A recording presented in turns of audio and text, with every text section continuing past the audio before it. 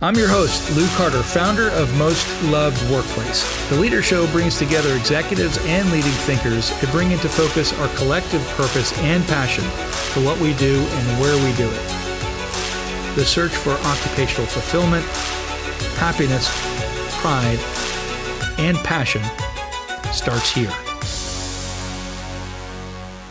Hey, it's great to have everybody on here today. We have a great guest with us today. His name is Nirav Patel, and he is the president and CEO of Bristlecone. They're the leading provider of AI-powered application transformation services for the digital supply chain. So we're going to learn a lot from him today. They're growing, high growth period, which means you need a great leader like Nirav to make that kind of positive organizational culture and transformation. And we're going to hear all about how he's done that and how he became a Most Loved Workplace certified, which congratulations, Nirav, in becoming a Most Loved Workplace. Thank you, Lou. It's a pleasure meeting you today, and thank you for having me on this discussion. It's good to have you. Good to have you.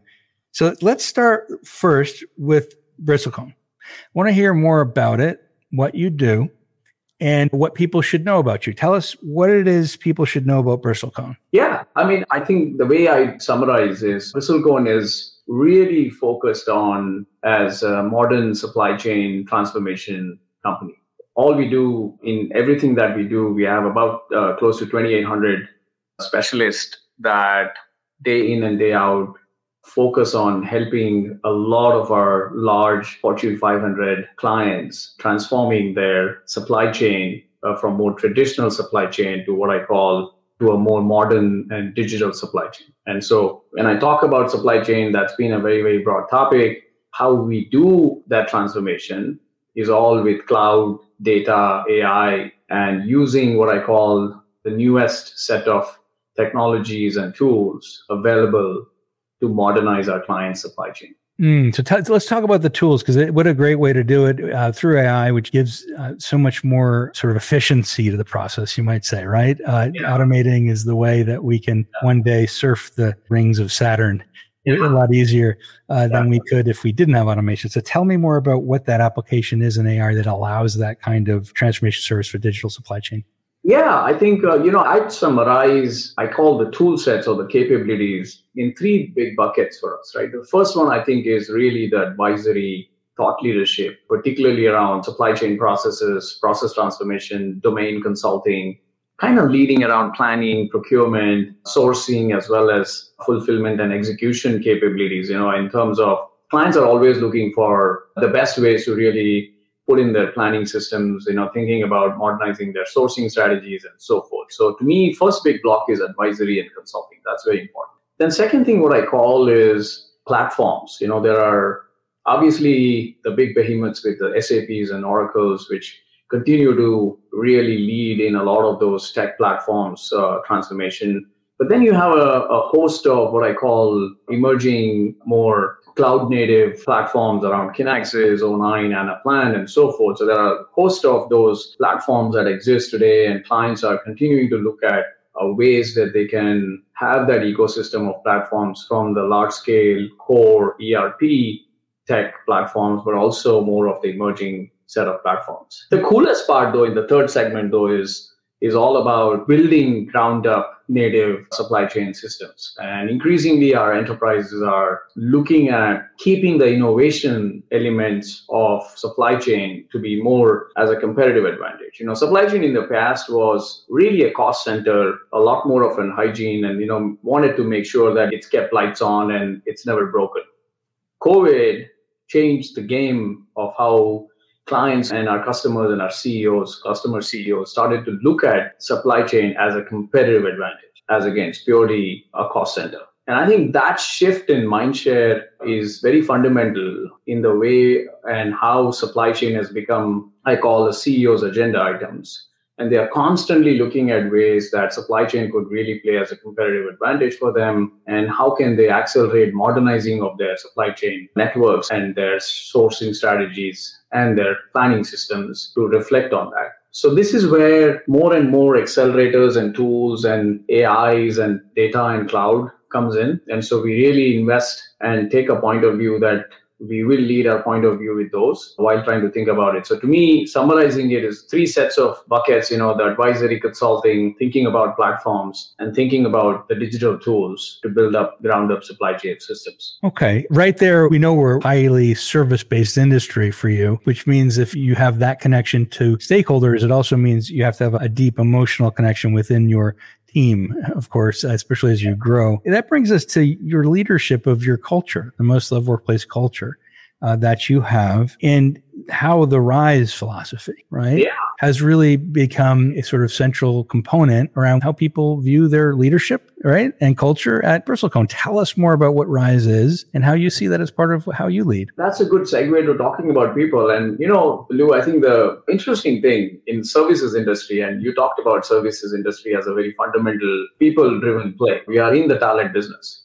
And in the past, we used to say that our people are our biggest assets. They continue to be our biggest assets today, and that hasn't fundamentally changed. But in the past, we used to say that our assets walk out of our office every single day. Today, we are in a place, my assets never come to my office. Working with these assets and really building a culture in today's time frame is very different than how we built organizations of the past. And to us, the RISE philosophy plays very centrally in how we have really thought about building what I call a very compelling and a unique and a different culture. RISE philosophy focuses on three fundamental things. One, RISE for a more equal world. So we want to focus on inclusion. We want to focus on climate.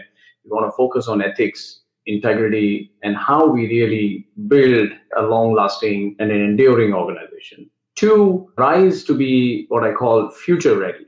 Think about customer focus. Think about technology. Think about innovation. And that's what is going to make all of our employees and us future ready for our customers. And the three and the final thing is RISE to create value, which is very entrepreneurial, very scale, impactful business transformations you can drive. And so can you drive that culture of entrepreneurship among your people? So to me, our RISE purpose actually gives us a very, very solid foundations on how we want to think about our culture. And underlying all of this at Bristlecone, and personally, my individual approach has always been installing a culture of listening. And to me, that is very central way as to how you can get to that building of what I call today's most loved workplaces. I think it's important that if the workplaces are going to be fairly hybrid, more virtual, you're looking at your assets sitting in their homes, you're trying to bond yourself into a fun-loving place, which is an interesting way to think about it because it's no longer the four walls of your office. I mean, that's no longer the case to me. And so the RISE philosophy gives me a very good way. And I continue to reiterate the point that you have to have a culture of listening. You need to listen to your employees, no matter where they are seated. And if you listen, if you align with where their individual purpose and aspirations are, I think you collectively end up building more exciting workplaces. This concept of listen is huge, isn't it? And I say that because, well, number one, we're all about employee listening. That's exactly what we do is employee listening. And that's one component, of course, of the process. The key, the change that we see for the more successful companies is listening and doing. So far too many companies that we've seen get lots of data in, a lot of analytics. Yeah. And we do have a process for looking at the top and the bottoms, and there's no execution, right? So there's a lack of action fatigue that's happening. You hear survey fatigue. This is lack of action fatigue. Yeah. So tell me more, since you're most of workplace, what do you do when you identify, of course, we have that on our system. You identify the top and bottom competencies. You identify the most difficult comments and best ones. How do you take those comments and connect them to doing inside your company? What do you do to make that happen? First of all, I should say that we feel extremely proud and privileged to be recognized as the most loved workplace. And I think it is such an intense and thorough exercise that you guys do in sort of identifying and sort of, I call, crystallizing this notion of workplaces and what love means in the workplaces. And I think so that's fantastic to see somewhat of a method to the madness of how to get that. I think to me, the culture of listening also ties very strongly to the fact that you need to be quick in action making.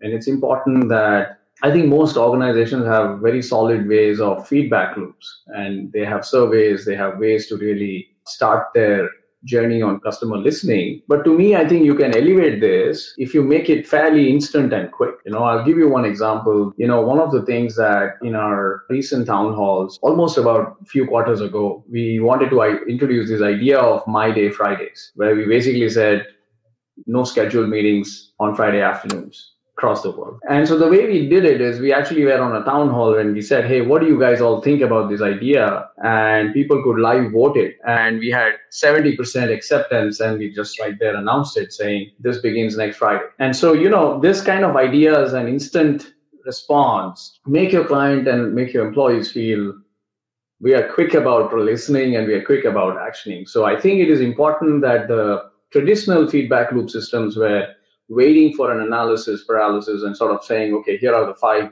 things that you want to take. But I think the instant response mechanisms work brilliant. I think people love it because you're very honest, very direct with them and saying, if you feel that something has to be changed and it's implementable, it's practical, go for it. I think that's probably the best way to think about it. What's interesting too is far too often we look at employees' culture surveys as things that employees see wrong about the company and the company has to fix them for them. What we're doing here at most of workplaces is that we're saying you take responsibility too. Employees take responsibility for this and changing their own cultural behaviors and doing the very things and comments that they're requesting of others. Because when we all change as a whole system, everything changes. It's not just this power that comes down and helps everybody and I can help you. I'm the larger power that be. No, it's we are the larger power that be. We are it. Employees are it. Staff is it. Employees, managers, leaders. We're in this together. Yeah. And I think that sense of empowerment, you can see immediately showing up in employees, right? Because when they feel that, there is no corporate policy that I've installed to say we are going to govern and manage the My Day Fridays very strictly. Ultimately, it is a people thing. We said, hey, everybody will respect each other's calendars and we won't do any meetings on Friday afternoons. And so that's what My Day Friday is. It's your own personal time. You think through what you want to do and catch up before you really wrap up the week. The execution of it demands a level of sense of ownership from every individual. And so that I think you can see a very, very immediate gratification in those conversations. Having what I call best people practices, particularly around health and wellness, focusing on diversity and inclusion. These are very important aspects for employees today, much more than in the past. So I think you have to kind of relate and resonate to what your employee base is saying about the communities you work in, about social issues and so forth. So I think it is increasingly a very, very balancing act for CEOs to really look at as to how to really represent a very unified workforce. And as you grow beyond a few thousand people, it gets increasingly complex. I think the point you made is fantastic, Lou, that, you cannot do this just sitting at the top or with a few leadership people at the top. You have to really allow the whole organization to feel and rhythm with how you think about the culture. Because ultimately, while the guiding is coming from the leadership and what they reflect, if people don't align with your culture, and there are times, people will say, hey, this is not my type of company. Actually, you would want that clarity be more clearly articulated that people can make that choice. Because if you don't allow them and you remain a very confused organization, then people say, I don't know whether I can relate to this company or not. So I think it's important that as organizations, you also provide a level of direction that people align and synthesize with. That is an important aspect. And Nirav, you mentioned create value in terms of in RISE. Ours is the alignment of values. It's very similar in that way and under our model that you took. What's interesting about those values and discovering, hey, is this the right values for me? Is this the right fit for me? It's an important one. Because it also goes to what we call in organizational development, effective commitment.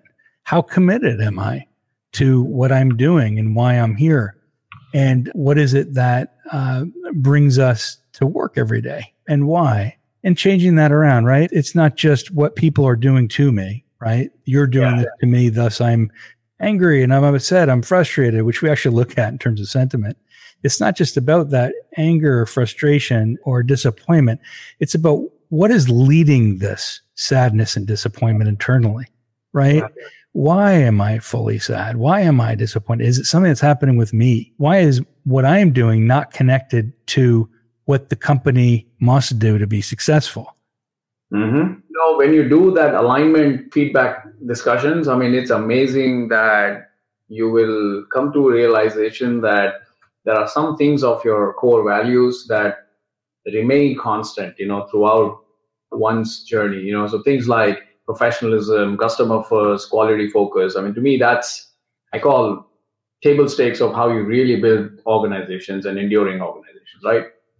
What stood out for us is, one of the things that people said that we want to think about dignity of the individual more so than anything else. And that's very important. So it's not about when you're making choices, you're taking stands. It's quite likely that you're going to be loved by somebody, but you're going to also be hated by a few.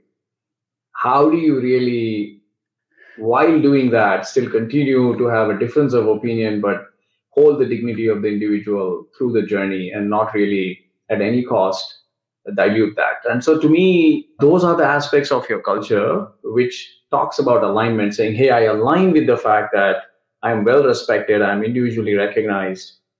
Don't have an alignment on all the specific themes or the issues that I think are important. And some there are, but I feel it's important to know that, because, when you're trying to synthesize and say something or do something that you want most of your organizations to relate to, right? Like that's the way you want to think about it. So to me, things like dignity of the individual. The other point is, being good corporate citizens. We serve many countries and many communities. We have about 12 global hubs around the world. So representing and allowing our employees to represent those communities and serve them with a broader framework is actually extremely important and relevant.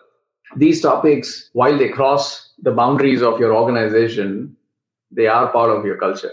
What you do, not just within the company, but also what you do with the communities you serve matter.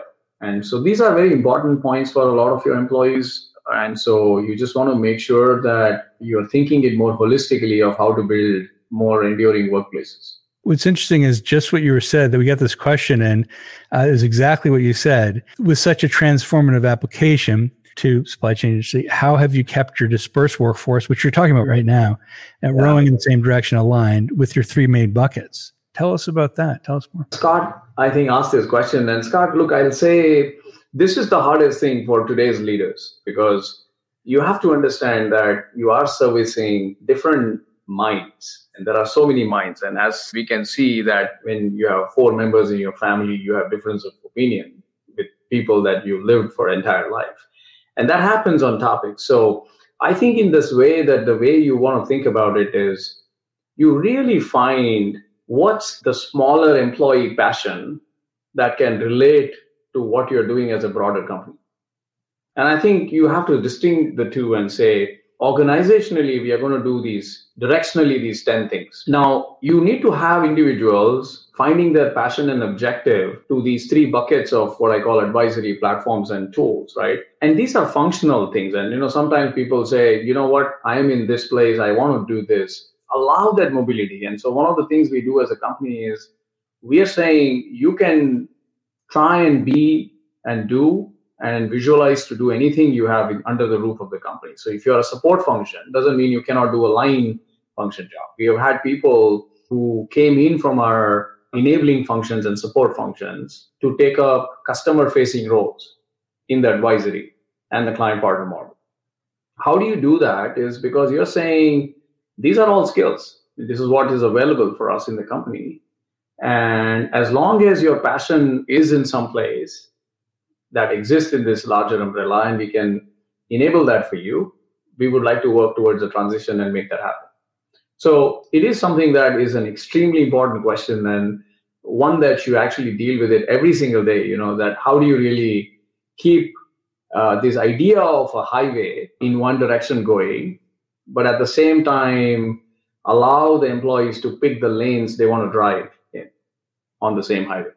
So, that's the notion you'll have to kind of think constantly about. Absolutely, because those highways actually merge often, right? And there's handoffs. It's kind of like a relay race, sort of the full cycle, right? From advisory to platforms and digital tools. And often they really do need to work together. And there's ways to bring them to do that. It's a great question. Yeah. There's another one that just came up. Are there strategies and tactics that Bristlecone uses to bring employees into the planning process to continue improve workplace culture? So I feel, you have to constantly personalize your cultural thematics. And I'll give this example. There was a question about work from home, working back in office. Is that part of your culture of how you really think? It's just a simple thing, but so touchy, and I think I talk about some of our mistakes we had in that journey, because you're constantly evolving yourself as an individual, as a leader, and trying to make it best for every employee. And so we went into a play that we felt that there was an important point for us to really bring everybody back into the office and so forth. If you have a culture of listening, so fundamentally you're saying, my workplace culture is determined by my 2,800 employees. That's a very, very macro level summarization of how you want to think about it. Now, I think when you start to really implement certain policies, you understand that you might not be making the entire 100% of your staff aligned and happy, but you take a position and a stance. But you also quickly learn from it. So we actually pushed ourselves really hard to bring everybody back to office. And we realized very quickly that majority of our employees looked at ways to really avoid that. And so, they find ways to circumvent it and so forth. So things like that. So we really went from a interim hybrid circle model to a really permanent. And so we now have small office setups because there are a group of people that like to come to office. Many of our leaders actually like to come to our office.